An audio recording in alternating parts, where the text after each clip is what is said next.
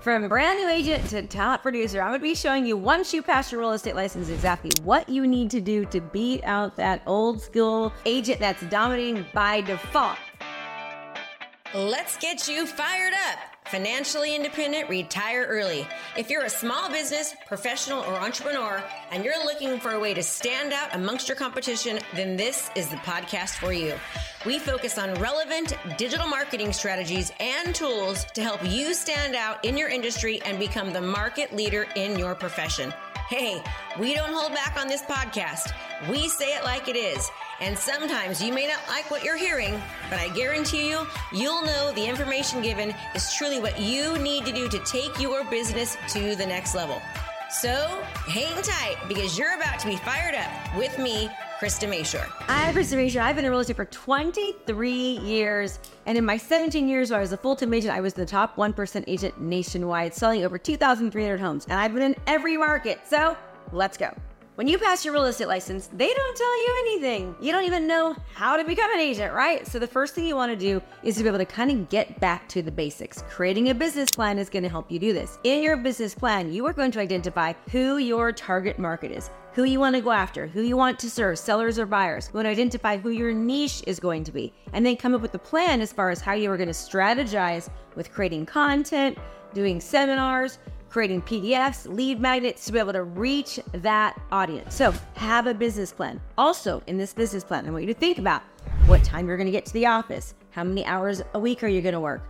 What's your marketing budget going to look like, which we'll talk about next, right? How much money is going to go towards that? You've got to treat your business like a business. This is a business, just doing what most agents do and getting into the office at, 10 o'clock, having a few donuts and then leaving for lunch at 11:30 is not going to cut it. Have a plan and stick to it.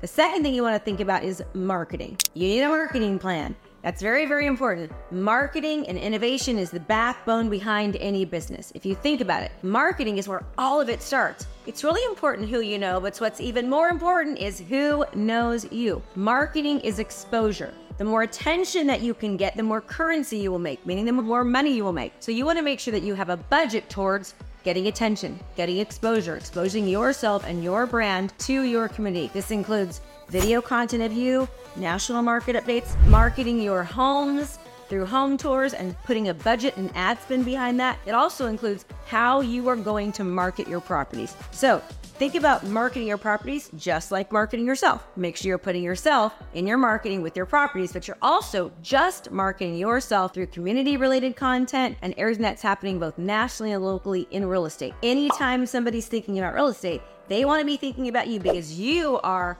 marketing and putting an advertising, a marketing budget on that content so you're being seen over and over. And lastly, don't forget, you need to continuously adapt, modify, adjust, and change. Do not fall into the commodity trap. If you keep doing the same thing over and over again, you are not going to get great results. You have to adjust with the times. As things change, you need to change. Look at your competitors. Look at outside industries. They don't always do the exact same thing, right? Why is it that all of a sudden we don't have very many travel agents anymore? Because they didn't adapt. Think about your cell phone. It went from small to big to small. It adapts and changes with time. We need to too. So continue educating yourself, learning what's working, learning what's not, and putting in new market trends so that you can stay ahead of the curve. Do not get complacent. You need to not be consistent when it comes to this aspect of your business. You don't want to do the same old thing. You want to make sure that you're changing. And that is going to help you outlast any market. I'm Krista Mashore, and if you like this, let me know what else I can do to create new content. Be sure to like and subscribe, and tell me in the comments what else you want me to talk about, and I'll be sure to do so.